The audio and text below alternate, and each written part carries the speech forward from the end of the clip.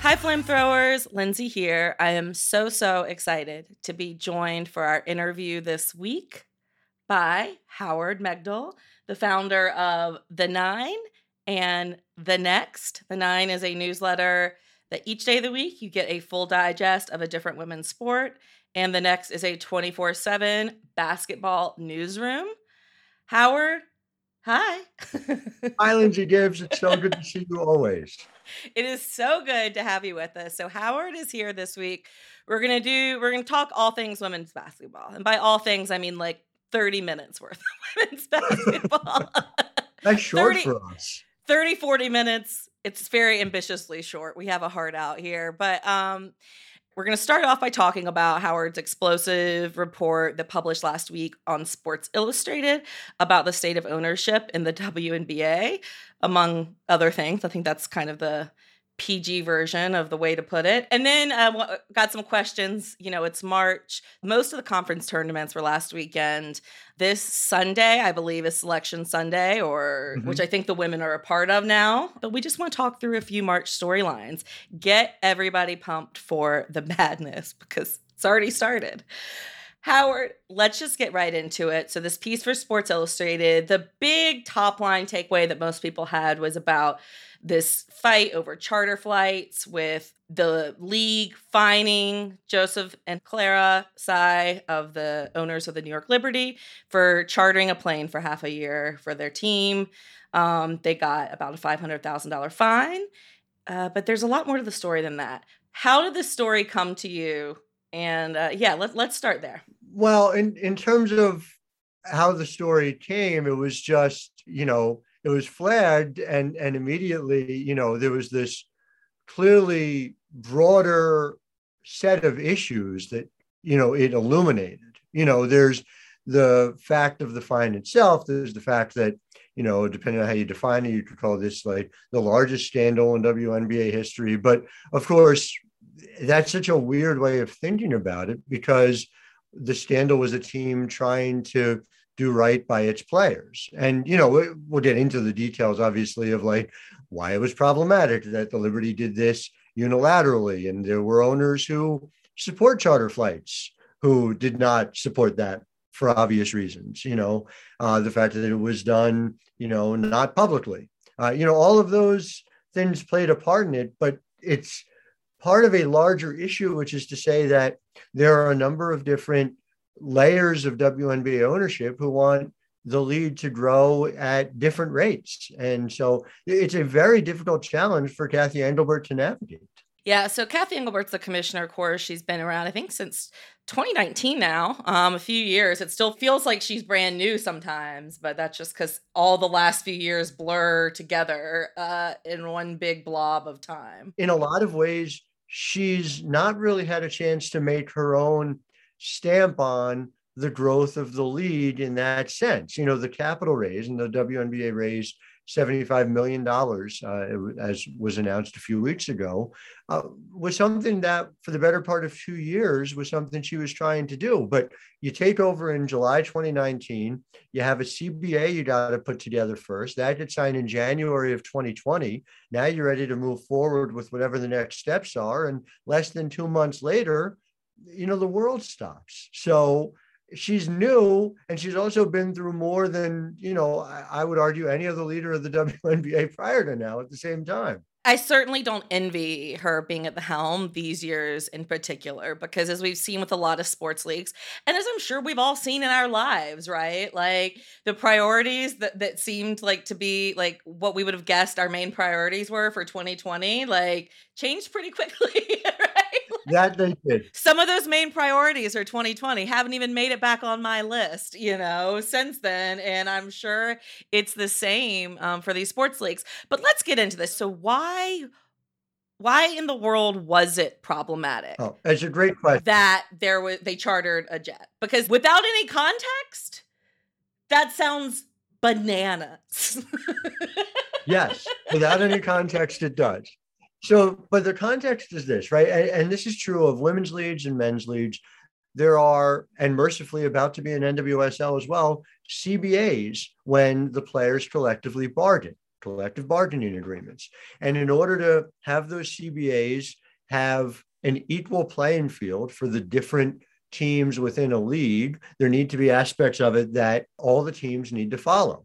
And in this case, for the duration of the WNBA, the issue is as simple as, well, the charter flights would be so prohibitively expensive for some WNBA owners that the league didn't allow it for anybody. And that would be considered a massive competitive advantage. Now, whether it ought to be moving forward is a whole other question. There is a pathway where the league were to lift that from the CBA, and some teams that wanted to do it would be able to do it, and some teams who couldn't afford it couldn't or wouldn't do it. In the same way that there are some teams that are building sparkling new practice facilities at great expense. There's nothing in the CBA preventing that from happening. There's nothing in the CBA from paying Becky Hammon $1 million a year, the way the Aces are. By the way, there's nothing in the CBA from paying Becky Hammon $10 million a year if they wanted to. And so the question of whether charter flights relative to the other economics of the WNBA are going to be something that is a fight the league that it behooves the league to continue to do is an open question in my mind. And there are ways short of changing that in the CBA. And by the way, just changing it on the ownership side, because it's not, yes, you'd have to get the players to agree, but that's a phone call, right? That's, you reach out to Terry Jackson and you say, Terry, we'd like all of your players to be on charter flights from now on. Like, it's not going to be like a heavy lift on the PA side. Yeah, it makes a lot of sense. And I think obviously there's so many ways we can go there. I want to say honed in on the travel thing, because there were a couple of things that kind of have come up this offseason. The first is in that CBA, there was language saying the players would always get, or they would always try to get maybe business or economy plus in the commercial travel. Mm-hmm.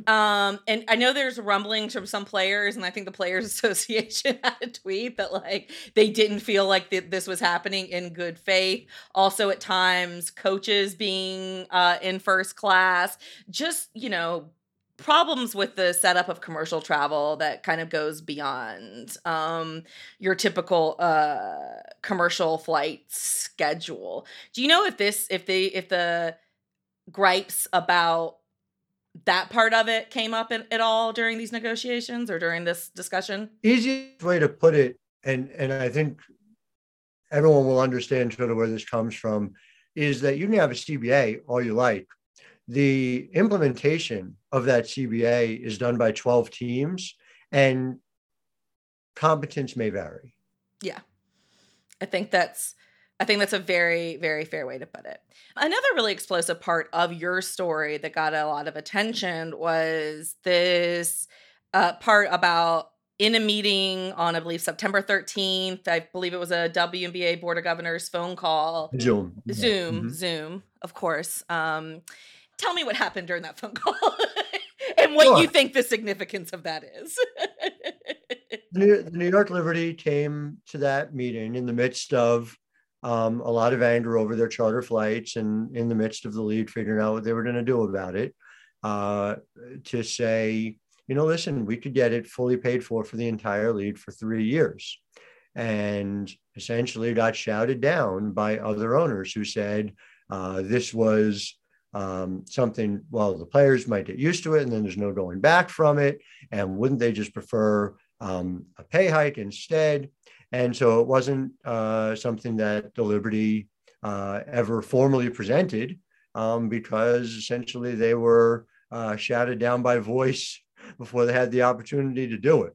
Now the league has gone to great pains, despite the fact that, at no point have I reported that there was an official proposal presented and explained what happened in the story, to say, well, there was no official proposal at any point from the Liberty, which is true. It's just not something that anyone has said at any point. Right. It's not something anyone said. We all know there's a difference between floating things and not feeling that there's excitement or energy to solve the problem. I have to say that's the part that frustrated me the most.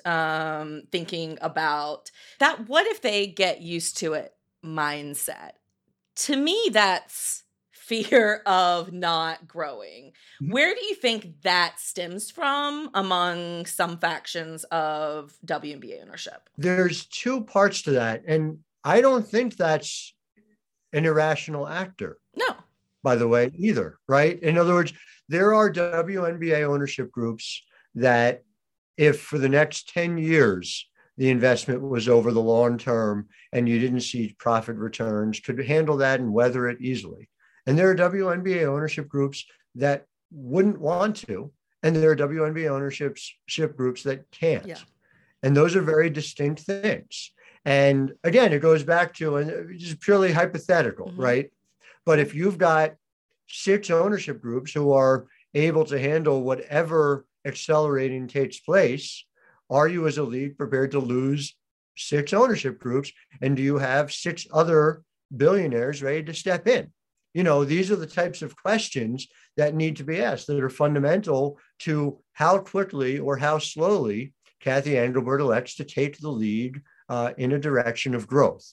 So those are significant. But then the other part, and there are folks I've talked to in the league who even absolutely support a move from dollar in, dollar out to investment for the long range in the same way we see every day in men's sports, right? Who still have that fear. There are teams that just disappeared in this league. There are teams that just moved overnight because owners decided they were done. By the way, the New York Liberty are one of those teams. Jim Dolan decided one day out of the blue, hey, I'm sick of losing money.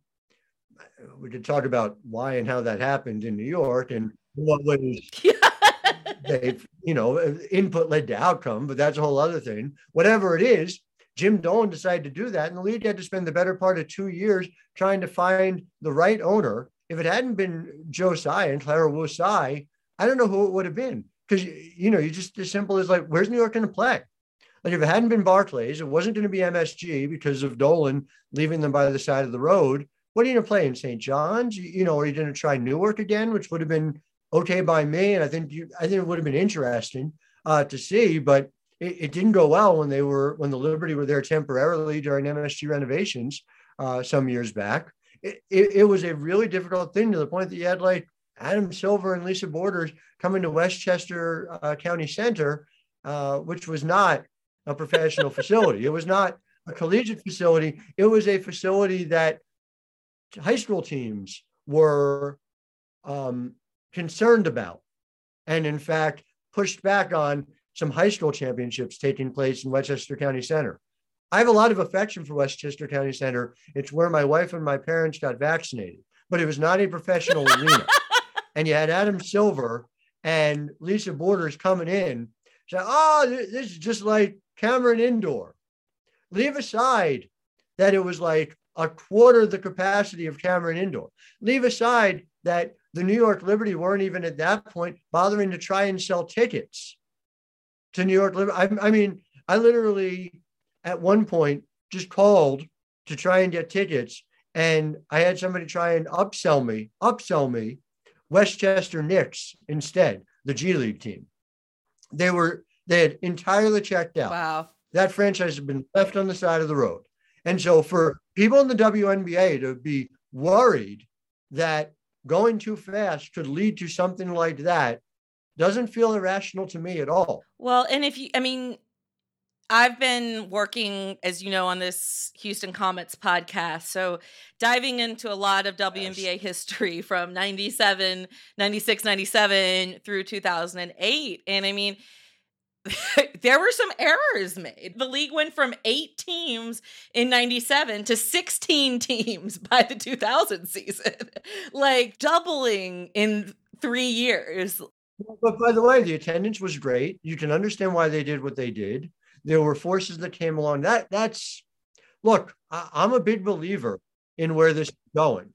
Yeah, Because then after that, right, which there were some indicators that those were the good moves, right?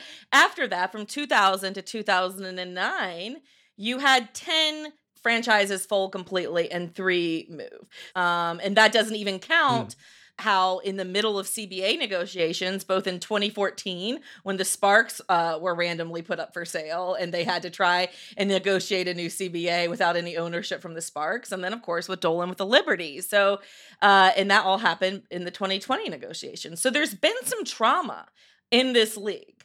A lot of that trauma has come from billionaire owners or very, very rich people deciding they no longer give a shit about women's sports after a few years. Correct. So you're right.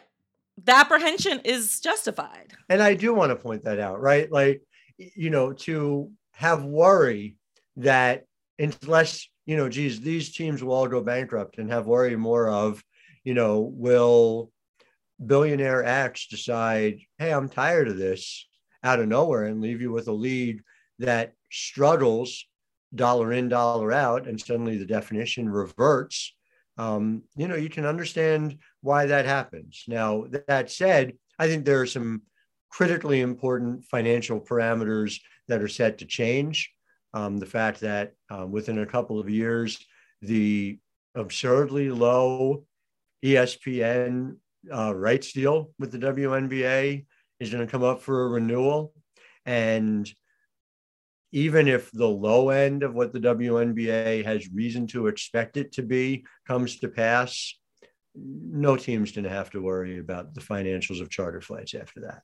It's very, very exciting to hear. What is that deal right now? Do you have those details in front of you? $25 million a year, and it runs through 2024. Well, I mean, if ESPN's only airing 25 games per season,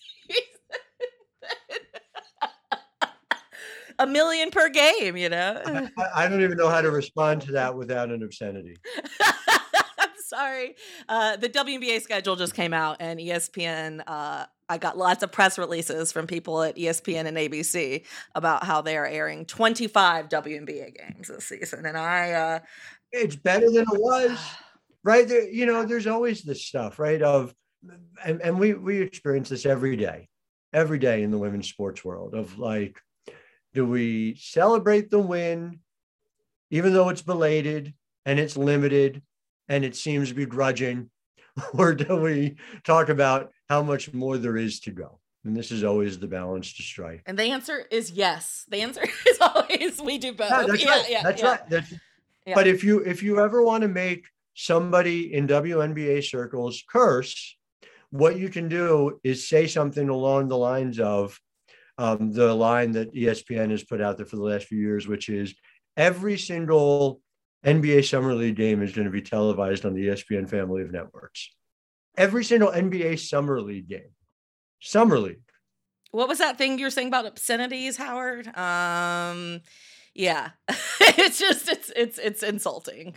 Listen, I am a passionate lover of the game of basketball. I have no objection to every single NBA Summer League game being televised on the ESPN family of networks. That is happening for primarily players who are not going to play even in the NBA at any point before that is true of every single WNBA game boggles the mind. It's pretty infuriating. All right, before we move on, there's one other piece. There are a lot of other pieces to your story we could get into, but I want to talk about this capital raise and the fractures that came around there. So first step, let's review for people.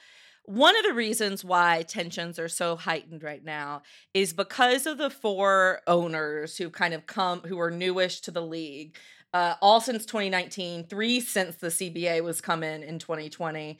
And I believe these owners have deeper pockets than some other WNBA owners and are just kind of fresh eyes. I think what was the quote in your story, that they were shocked at how little they were allowed to invest in the league? Yes, although it's more complicated than that too. There are owners who have come around who have been in the league for longer, who are ready to invest more. In fact, in many cases, are investing more. And so it's not just there are factions. There are factions within factions. There are different owners who have different support for different initiatives.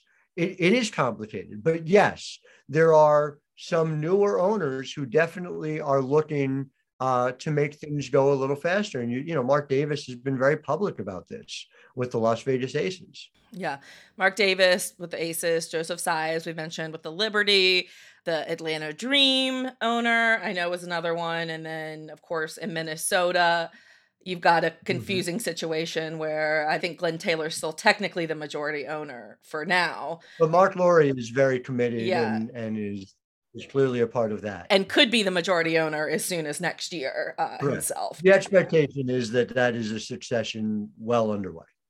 All of this is happening as is capital raise. So can you explain to people how the WNBA ownership model is structured and what this capital raise did to that? So it's really interesting. For the first 25 years of the league was 50% owned by a collection of the 12 WNBA teams. So each team with an equal share of that 50%. So it was a 4.18 or whatever, whatever 50 divided by 12 is. And then the other 50% is owned by the NBA. And so as such, every ownership agreement, every ownership decision essentially has to be approved by not just the WNBA Board of Governors, but also by the NBA Board of Governors. And, there are obviously huge advantages to that. That means the NBA has invested a ton of money through the years in the WNBA. There's also the disadvantage that especially NBA owners who don't have also a WNBA team, there's limited appetite for doing much of anything because they're not going to necessarily gain or lose very much by any sort of change. And so that really slow walked a whole lot of things that perhaps the WNBA would have liked to do or certainly should have done along the way. Now you add in the fact that over the last couple of years, operating income was down in the same way it was down in other leagues as well. And what was already a desire to have a capital raise in order to invest in a lot of necessary infrastructure changes from, the league's digital properties, things like League Pass, to merchandise, which of course, could be its own show, us talking about that, also becomes making sure that there's a financial floor for some WNBA owners who were hit particularly hard by the lack of in-seat arena revenue over the last year and a half. Yeah, a lot of going on, but now things are I think if women's sports grow as much as we think they can grow, and honestly, we know they can grow if maybe pandemics would stay away a little bit, the world doesn't end. Listen, I mean, as the great Ari Chambers would put it, it's about invest in women, not bet on women. If you invest, it's a sure thing. Yeah, I think it's a great point. And I think it was interesting to read your article, about how some owners were happy about this. Some owners thought it wasn't enough. And some owners thought that their share was being diluted way too much and that this wasn't good. But forgive me, because that was. And so let's just lay that out. They raised $75 million. Some were already WNBA owners. A lot of people were not. And the new ownership stake, the $75 million was distributed to the WNBA over time, will be distributed over time. But the new ownership stakes are about 16% of the ownership of the league. So WNBA owners, that ownership stake that was 50% is now 42%.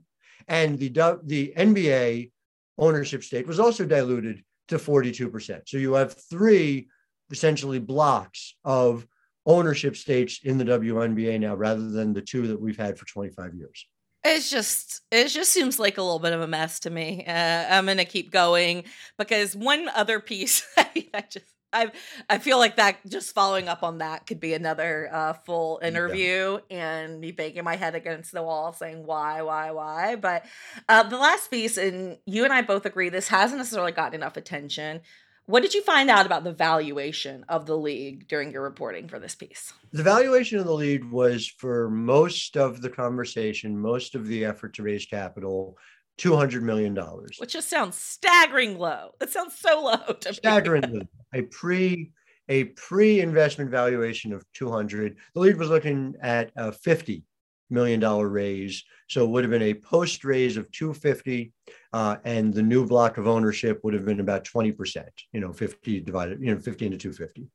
Ultimately, the valuation, when it was finally voted on by the WNBA Board of Governors, was 400 pre-raise, 75 million coming in. So a post raise of 475.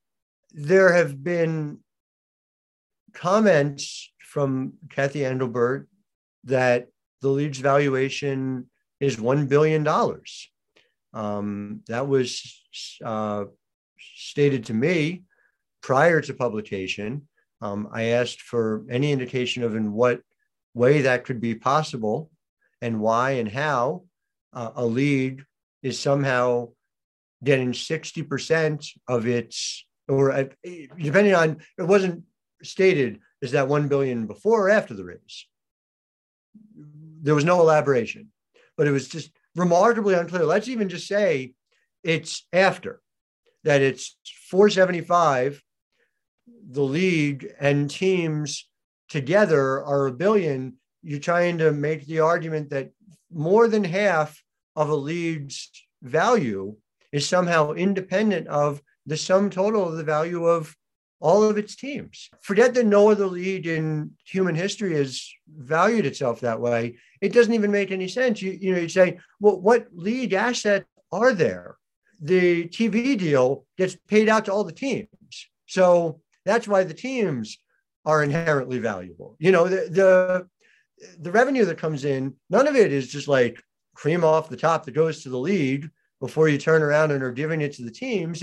It doesn't make any sense. The only way, and I've talked to a lot of people since then, I'm really trying to understand it, and reiterate to the league, let me know, we'll update, is if there are 35 Van Goghs in Kathy's office, because at that point, that's very valuable artwork. Presumably that belongs to the WNBA. And therefore, the $1 billion valuation is something I can get my mind around. But that's the closest I've come to being able to figure out where that number comes from. And so then, of course, the other question is why? And I don't really have a good answer for you. Presumably, you would want the valuation to be as high as possible so that when expansion teams buy in, they're buying at a higher rate. But one would assume that an expansion team isn't going to take it on faith, is going to need to know what, in fact, the valuation was at the time of investment. Yeah, I think all that sounds about right. And it's hard to really grasp where that difference is and why it can't be explained clearly, because the number 1 billion was very clearly being floated by important people, whether on the record or off. Like, all of a sudden, every journalist on my timeline had somehow had a source tell them the valuation of 1 billion right after that capital raise. And whenever that happens, someone is speaking to people off the record. And I wasn't one of them, which is why I feel comfortable saying this. It's just, we know as reporters, whatever, 5 reporters all of a sudden get info, someone's whispering around because they want that $1 billion valuation number out there. Yeah.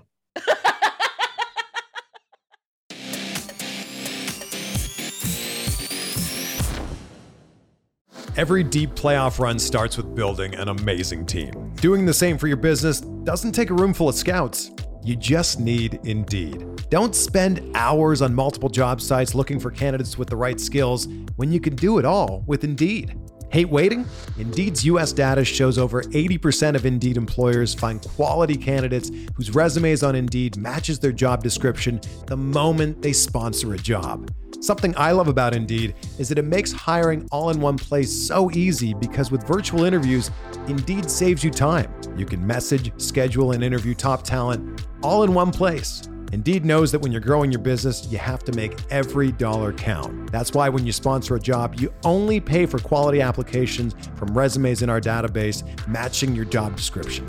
Visit Indeed.com/Blue Wire to start hiring today. Just go to Indeed.com/Blue Wire. That's Indeed.com/Blue Wire. Terms and conditions apply. Cost per application pricing not available for everyone. Need to hire?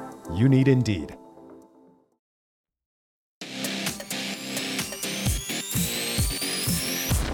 let's go to college. Howard, March did not take long to get madness. Now that we can officially use that for the ladies, you know. We would have gotten fined if we tried to do that last year. So that's a big step for us. Big step.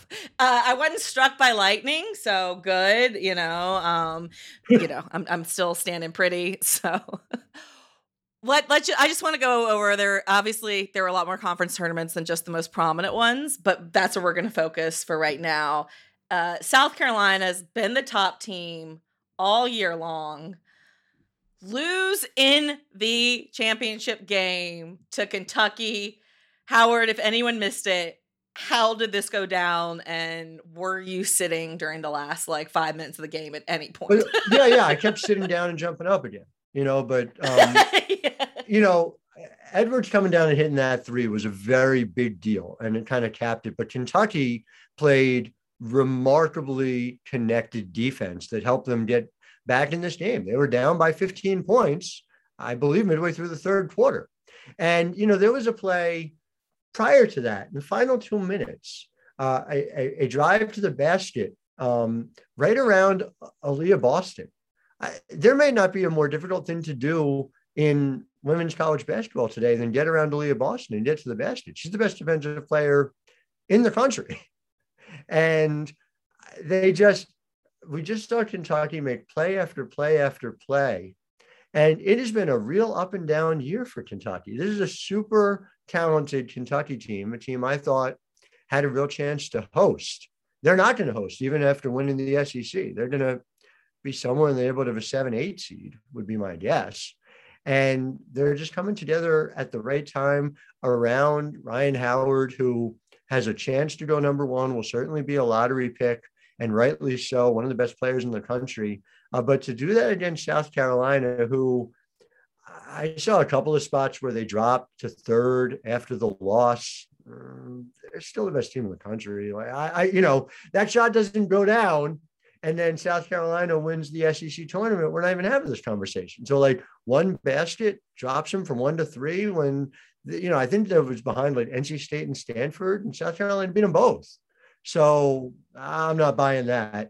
South Carolina is still the best team in the country. I still think if you were to say, pick a team that you think is likeliest to win the national title, I think it's pretty clearly South Carolina. But that just reiterates how amazing it was that Kentucky came through with that win. Yeah, absolutely. It was a goosebumps moment. It was one of those goosebumps March moments. For sure. And I missed it, but that's okay. Sometimes I was driving back from Maryland, and I was going to pull over and see if I should watch it, but South Carolina was up by double digits. So I was like, oh, I'm good. I watch ESPN, but I tell myself I will not look. So I treat it as effectively a radio. That's my pro tip for all my fellow Burn It All Down listeners. I love it. I want to talk a little about the ACC as well over here. I'm in Greensboro. I was at a couple of days of the ACC tournament. NC State wins it all over the very surprise finalist of Miami. I mean, just nobody saw that coming. I'm sorry. I love Miami, but I did not see that coming. One question: what happened to Louisville? I don't know. That was shocking to me. Louisville is a team that has absolutely got Final Four potential, national championship potential. They're super smart. They're extremely well coached. Any team can have a bad few minutes. And remember, they were up 59-44 on Miami. And then the Hurricanes come through and score the last 17 to win that game. But am I eager to see how Louisville responds in the first 2 rounds of the tournament? Very much so. But that was a bigger shocker to me, even than Kentucky winning, was seeing Louisville fall to Miami and the way they fell to Miami. No, I agree. But I just, Louisville, it seemed like they were really in the mix for the number 1 seed, possible to get 2 ACC teams in the number 1 seed. And then, they've now lost. Well, they lost to UNC a couple weeks ago in another very dramatic last-second game. So you think, well, maybe getting a close one under their belt was good, but it didn't seem like they had just had that loss. Well, I mean, I know you have a strong anti-UNC bias, but that was not a bad loss to my No. mind. UNC is, I want to say, the third in the country in defensive efficiency. Like Courtney Banghart has built a really good program. I would not be surprised if we saw UNC in the second weekend. Well, I certainly hope so. You know that. But State, what do you think? What should people know about NC State? Because I feel like they do not get a lot of national attention, and probably because they haven't had their huge breakthrough in the March Madness tournament. They need to make it to the Final Four for people to understand just how great Wes Moore is. My favorite player to watch on that team, even though Alyssa Cunane is going to be the one people talk about in terms of the first round of the WNBA draft, but Diamond Johnson is just spectacular fun. And she was at Rutgers and she is at NC State, and she is the X factor for them as far as I'm concerned.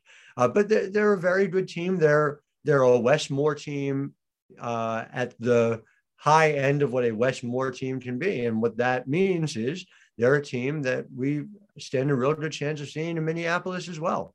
This is a year, though, that there are more teams where I'm looking and I'm just like, yeah, I could see them in the Final Four than I ever remember. Yeah. There are that many teams, I think, capable of winning 4 games, which is extraordinarily hard. It's fun, though, isn't it?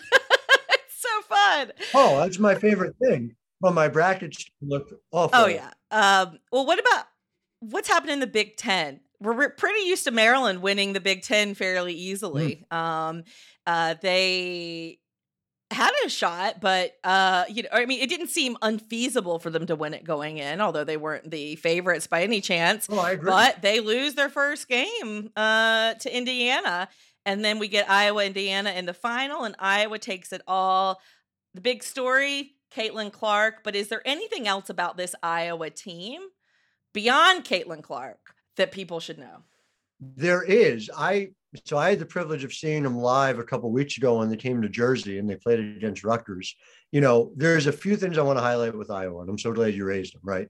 One of them is, Monica Zanano, who scored 73 points, I believe, over the 3 games in the Big Ten tournament, is just as efficient as they come at the offensive end. They have 3 players north of 39% 3-point shooting. And, even their backups are capable of coming in and performing at an elevated level. They're as efficient offensively as anybody in the country. I want to say they're second to BYU in offensive points per possession, first among, the Power 5 conferences. And that was true last year too. And so I had this conversation with Lisa Bluter where I said, given how good your offense is, how good does your defense have to be? And she basically said, well, we were an A on offense and an F on defense last year. All we need to do is get to a C+ on defense, and we're going to be in position to be really dangerous. And that's effectively what they've done. They went from 338 out of 349 Division I teams in offensive or defensive efficiency last year, if memory serves, to somewhere in the neighborhood of 200. I'll bet that's even a little better after that performance against Indiana, which was their best defensive effort of the season against an Indiana team that is chock full of offensive talent, including Grace Berger, who is absolutely one of my favorite players to watch in this entire country. It is absolutely an Iowa team that we could see in Minneapolis. But the Big Ten is so good. The Big Ten is so good. Ohio State is fantastic. Maryland is really terrific this year. Even though they lost. And Indiana, and I said this, there's a tweet you can find, Old Tates Exposed, where I said, I don't think there are 4 teams better in the country than Indiana. And I continue to feel that way, that if Indiana gets the right draw, Indiana's coming to Minneapolis. Woo, all right. I tell everyone, Howard was not looking at his notes. He just knows all of those stats by heart, which is why we heart him. Because what? What? I do know he was just writing about something about Iowa. So I do think I was writing something just now about Iowa. But quickly, Big 12 hasn't happened yet, but I know you love the job, as do I, that Nikki Collins done at Baylor this year, keeping Baylor right there in the mix. I'm not going to let you talk on this one because we just have to go on to the next one. The Big 12 tournament hasn't happened yet. Wait, you want to say something? Say something. How is Nikki Collins not on short lists for Coach of the Year? How is Nikki Collins? I have no idea. She took a team that was playing a Kim Mulkey style, which is totally different. She recreated her style on the fly in real time with players who had been doing it the Kim Mulkey way, and she's turned them into the class of the Big 12. That is such a great coaching job. That blows my mind. And you do not see the pro to college or the pro to college transition go that well always. Like that does not, that is not a given transition. And you're in the midst of there's a very specific Kim Mulkey culture. This was a big change that she had to operate within. She would be my vote for Coach of the Year. It's really cool. All right. Want to go to the West Coast, though, because I never get to the West Coast. Stanford wins the Pac-12. They're the defending champions. Do they have a shot to repeat? What do you like about Stanford? I like everything about Stanford. They've got this young up-and-coming coach in Tara VanDerveer, who's headed for big things. Yeah, what's not to like? Haley Jones does everything. They're tremendously talented on the defensive end. Cameron Brink is, all she needs to do is slightly reduce how much she's fouling, and Cameron Brink is the impact player on a level that the likes of which we have not seen from a big in recent years. In the Pac-12, which has had no shortage of elite bigs who have gone on to the WNBA. If Stanford wins it all, who would be surprised by that? Not me. Nobody. Not even a little. And Utah is really good too. Let's not miss Lynn Roberts' Utah team. That is a really good offensive team in particular. I think very highly of Utah. I love that. And I agree. It's Stanford won it all. And then they lost, one player, but most of their team won the national championship last year. Very cool. In the same way that South Carolina brought everyone back and added a couple of recruits this year as well. There was a lot of continuity. Right. And Indiana, Ali Patberg, I looked this up. You want to talk about stats? Ali Patberg has been at Indiana for 31 years. She's been their point guard since the 1991 season. How crazy is that? That's amazing. It's only 7 years, but still, it's a lot. That's amazing. So many years. All right. There's one team that we haven't mentioned yet. Of course, they're not in one of the big conferences, but UConn. Oh, they're in a very big conference, the Big East. How dare you, Lindsay? The Big East is a very important conference. Is a conference. It didn't say unimportant. Literally, the big is in the name. You know what? I literally cannot argue with that. No. UConn it's been a rough season by UConn standards. What happened by UConn standards? We have to put everything in context. What happened kind of mid-season and how do they look now? Because it looks to me like they're peaking at the right time. Yeah. People are going to be pretty upset about the fact that if they've left UConn for dead, that it turns out that was pretty silly. But again, fine, let me give you the bigger picture, right? They had Paige Bueckers, who's National Freshman of the Year last year, one of the best players in the country. She went down with an injury a couple of months ago. They've had to play without, their best player, one of the best players in the country, and their point guard. And that's asking a lot. And they had several other vital players get hurt. They were playing with 5 or 6 people at one point. But when you looked at the following, right, these were all injuries that looked likely to heal, and they all have, except for Aubrey Griffin, which is a big loss. But, Paige Bueckers is back now. Azzi Fudd, another consensus number 1 overall player when she came in. Kristen Williams was a consensus number 1. There's a lot of talent there. And so all these people were saying, geez, how will UConn figure it out? Well, they have this young up and coming coach like Tara in Gino Auriemma. I don't know if people have heard of him. Auriemma? Okay, yeah. Yeah. All right, I'll look it up. I'll look it up.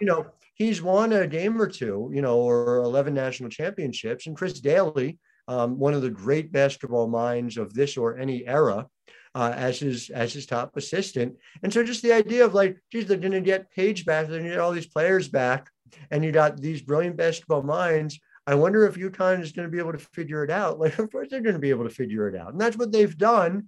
And now a whole bunch of players have gotten exponentially better because they've been asked to do more. Now Paige is working her way back into the mix. UConn, for all that, you'd say, oh my God, they're struggling. Are they going to make the tournament? They were 24-5. They were 24-5 this year. The last time UConn was not in the Final Four was 2007. 2007. Okay. When UConn is not in the Final Four, that's when I'll believe UConn's not in the Final Four, and not a moment before that. You just said Final Four so many times that I gotta admit I lost track of that sentence. But we're gonna keep going. you just don't bet against greatness. You just don't. It doesn't make sense.